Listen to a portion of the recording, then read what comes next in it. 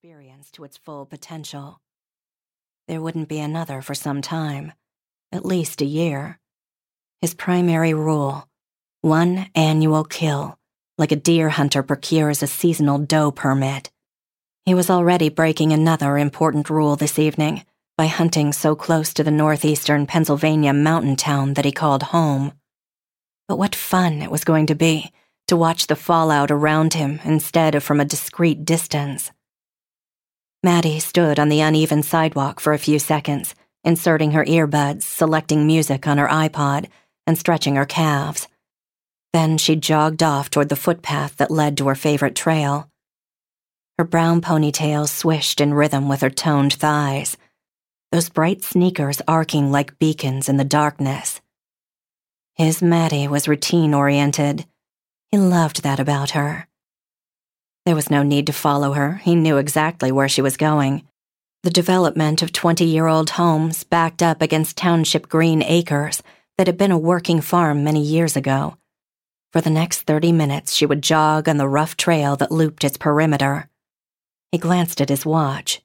Soon she would run through the wooded portion of her route, the location he'd chosen as their rendezvous point. All he needed was the next quarter of an hour to proceed as usual. He pulled away from the curb and drove out of the complex. A half-mile down the road, he turned into an unmarked vehicle entrance. At the rear of the empty gravel parking lot, his tires crunched on the narrow dirt lane that continued past a retention pond. In the winter, the community used its frozen surface for ice skating and hockey games, but the rest of the year, the area didn't get much use. He parked behind a clump of trees where no one would see his car. The trail was just ahead. Maddie was slender, but dead weight was difficult to carry. He didn't want to work harder than necessary. No point expending his energy when he had a whole night of fun planned. He got out of the car. A chilly, wood-smoke-tinged breeze crossed his face.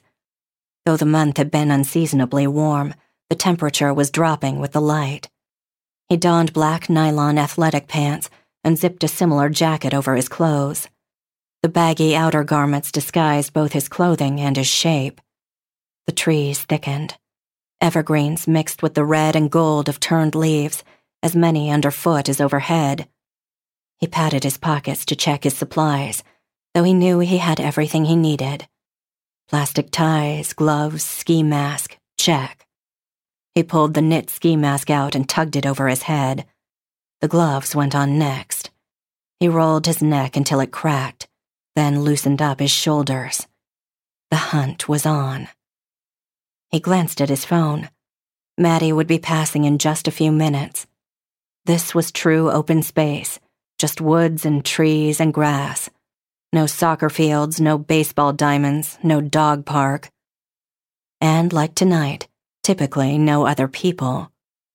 He only needed a few minutes to subdue her and secure her in his vehicle. He heard the crunch of dead leaves and the soft thuds of her shoes on the trail before he saw her. As she approached, he tucked his head down and moved into the shadows at the edge of the path. Coming from the lighter open area into the darker woods, Maddie wouldn't see him. He knew, because he'd checked during the dry run he executed the previous night at precisely the same time. He was invisible. There was no hesitation in her stride as she ran past. Overconfident. That was Maddie. Showtime.